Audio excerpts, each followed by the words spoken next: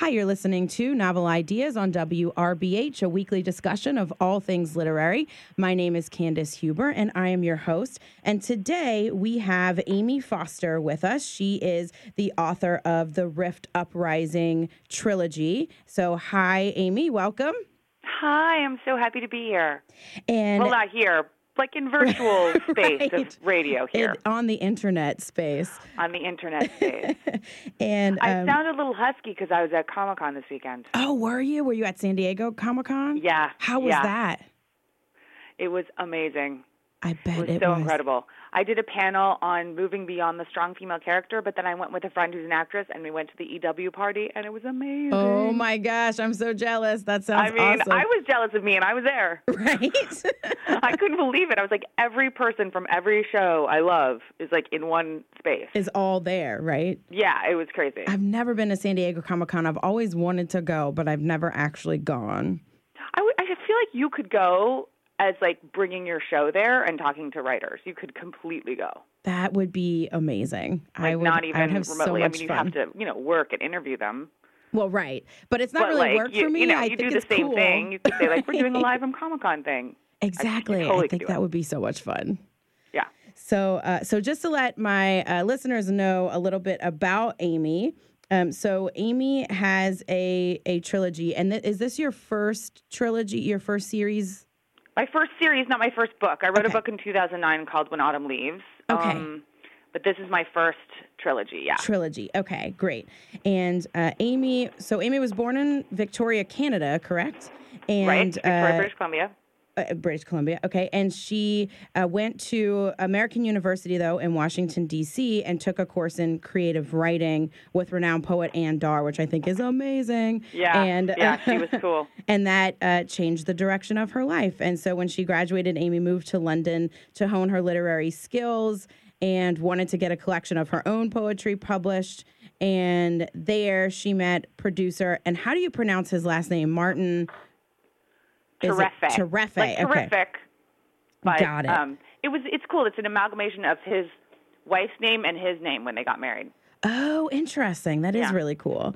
Yeah. And so you wanted him to put some music to your poetry, and then they made a groundbreaking spoken word record, which I think is really, really cool. And it turned Amy's focus entirely to music. And so then she became a lyricist. Yeah. And have worked with a lot of artists, which I think is really cool. Everyone from Michael Bublé to Destiny's Child. And I think that's great. Josh Groban, one of my favorites. And so she's worked with a lot of people in the music industry.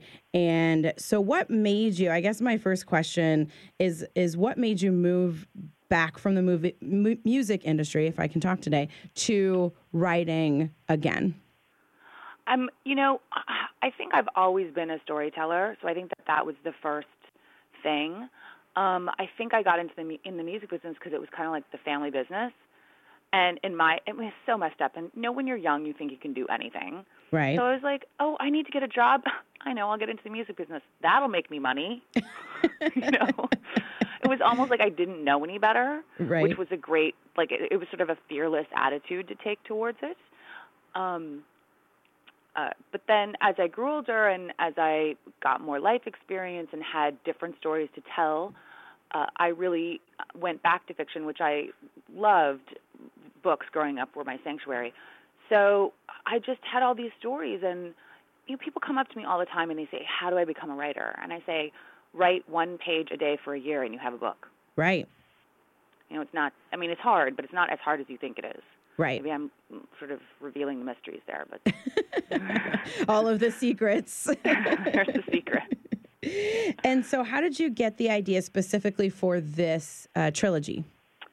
So first I saw the girl, Ren, the protagonist, fighting, but fighting fiercely and without being sorry, and also without being overtly masculine. This is something like at Comic-Con we talked a lot about these tropes of the female warrior, which we see in Wonder Woman and stuff now, where how do we create that female warrior character because she's not just a guy with boobs. Right. You know, she brings something else to the table as a female warrior, a sense of empathy, intuition, and at the same time, she's not apologizing for punching you in the face or shooting you in the stomach, but she's still different. And so that was where it sort of started. And then I love physics, so once I brought the multiverse in and an infinite number of Earths, it sort of grew from there. And then I have a teenager, well, I have 2 teenagers at home, and I wanted the dialogue to sound like the kids that were actually talking in my house. Mm-hmm. And that was important to me, too. And so tell us a little bit about the book and about this main character who I think is fascinating. Yeah, so she's Rin, and she's 17. She lives in Battleground, Washington, and she's part of a team of Citadels.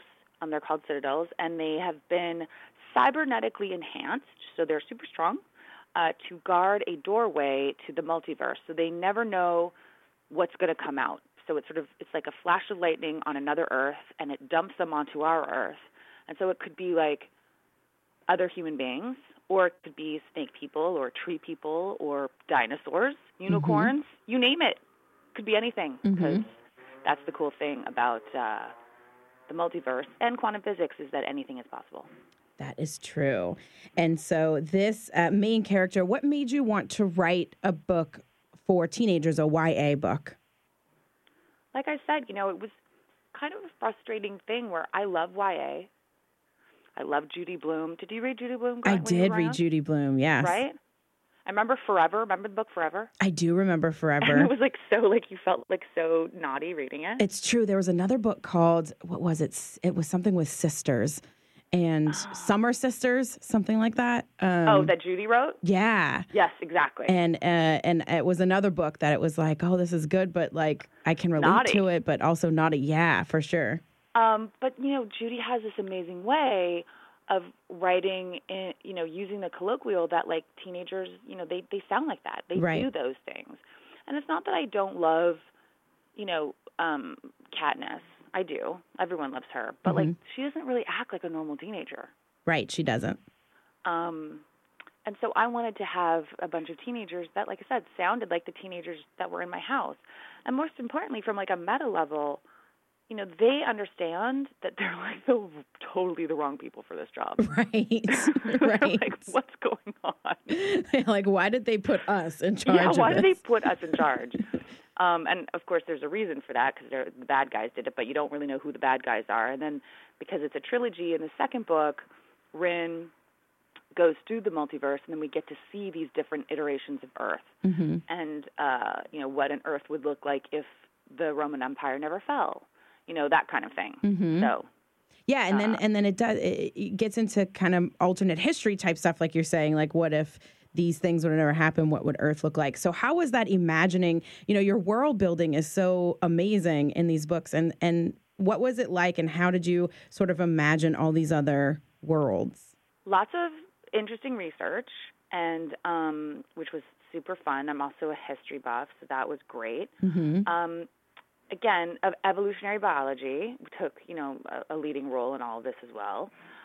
But yeah, I mean, so the first book is YA with a science fiction bent, but it's not, there's science there, but it's not like heavy on the science. Right. And the second book is almost more fantasy in a weird way, even though there are robots.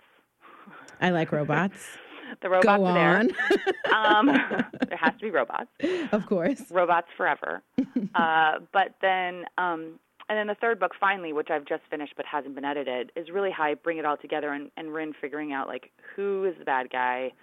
Okay, we got to fight, so who do we fight? And without spoiling, I can't really spoiler anything else. But, yeah, so that's what the third book is about. Okay, awesome. And so why did you choose to have, and whether this is a silly question or not, why did you choose to have a female lead versus a male lead or another type of lead? Well, again, I think it sort of harkens back to that. I really wanted to, what I was talking about before, I really wanted to examine what a female warrior would bring to the table that would be different than a man, a boy. And I also wanted her to be unapologetic about the violence that she has to perpetrate because that's her job. Right. And so, and I think while I was doing this, what I found was that a woman isn't any less likely to pull the trigger, but how she deals with the aftermath of the violence is different than a guy generally, in that she's more likely to talk about it and not compartmentalize the aftermath of it, and to discuss it. And a guy is sort of maybe more likely to keep it, I don't want to get too like gender binary, but Right. like to keep it to himself. So that's sort of why one reason that I did it, because I wanted to create this really fully fleshed out female warrior. And I think that's awesome. And I think that there is a lack of that in sci-fi fantasy, and it's getting to be more and more.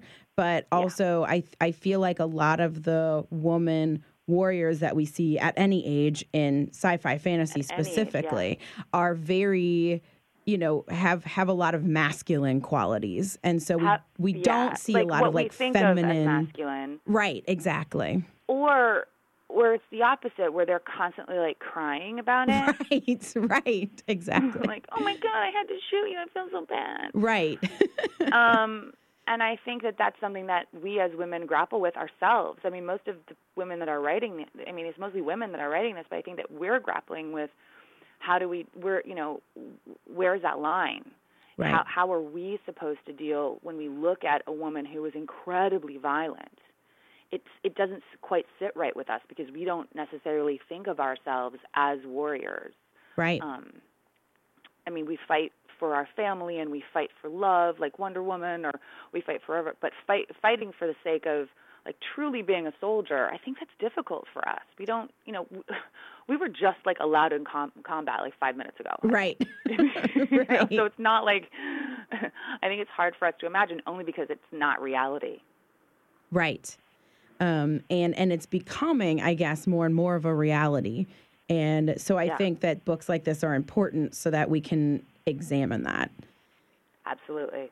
And so kind of moving into a different sort of space, what type of books do you normally like to read? What's on your nightstand? What are the things that entertain you? I read everything. I read anything, everything. I read mysteries. I read cozy mysteries. I read historical romance. I read romance. I read biographies and memoirs. I just read everything and anything. It was really difficult to find the balance, because I would write all day and then I wouldn't feel like reading. And so now, before I even sit down on my computer to write, I take half an hour or an hour, and I sit down and I write, and I read, and this is my reading time. Because it was getting to a point where I wasn't reading at all, and I was like, why am I even doing this if I'm not able to read anymore? Right. And so how many books do you typically read at once? Are you a one book at a time person? One book at a time. Oh, yeah, one book at a time. I like reading a whole lot of books at once. That's amazing. And how do you even do that? I don't know. I guess I've kind of always done it since I was a kid. I've read like 10 or 12 books all at a time. And so it's like literary ADD. Yes. It's like, okay, I will read like a chapter of a book, and then I'm like, okay, but I have to also read this other book. And it's easy for me to pick up a book and be in that book, and then put it down and pick up another book and be in that book. So a lot of people are like, well, I can't keep track of all of that. And I tend to blur books together. And for some reason, my mind is able to easily compartmentalize the books that I'm reading. So I'm like monogamous. I'm like a protagonist monogamist. Right, like I'm with you right now. I can't like cheat on them with another protagonist. Like I have to stick with them. Yeah, and I like variety. I even like that in my food. Like when I go to eat sushi or whatever, I have to have like a whole bunch of different types of things. And I end up spending like all this money, and it's like I'm never going to eat all this food, but I just like having choice. That's amazing. I don't know. That's great though. That's good. Yes. So one more question for you. Sure. If you could have the president read any book, what book would that be? Yes. I'd like him to read a book. Right. Just any book. Literally any book. Like Cat in the Hat, I would be happy with. Right. Green Eggs and Ham. Right? Like just anything. I mean, it's... I don't want to, that's whatever. It is. That's like a weird, if it was like Barack Obama, let's just say, like an actual president that wasn't a reality television star, because we know from interviews that Donald Trump does not read. That's true. I would say my book, first of all. Oh, perfect. I would just say my book. Yeah. I would just go ahead and do the hustle and Right. be like, read mine. And I Is that an awful respect thing that to answer? fully. I don't know. No, I think that that's awesome. I think that that's Read amazing. mine. And then like tweet about it. Yeah, and then be like, the And president then read like, my make book. sure that the cameras catch you holding my book. Right, exactly. That's perfect, actually. That's a perfect answer right there. I'd be like a bestseller in like 2 seconds. Exactly, right? Yeah. Okay. But Donald Trump is not allowed to do that. You then I do would- not him, it would and be you're the right. Like opposite. we'll wait a little while to see. So thank you for joining us today, Amy. We're out of time, but can you tell people where they can find you online? Yeah, I'm at Amy S. Foster. Like my middle name is Skylark, so I know that's a whole other discussion. That's cool. But it's amysfoster.com, and my handles for Twitter and Instagram are Amy Foster here.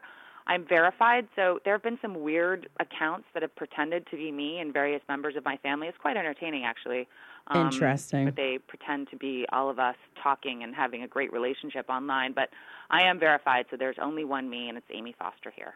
Okay, Amy Foster here and amysfoster.com. That's correct. Awesome. And so everyone, and you can find the Rift Uprising trilogy at your local bookstore. I always encourage buying local and not off of Amazon, but I guess if you really wanted to, I'm sure it's there as well. But buy from your local bookstore if you can. Please get it. Right. Yes.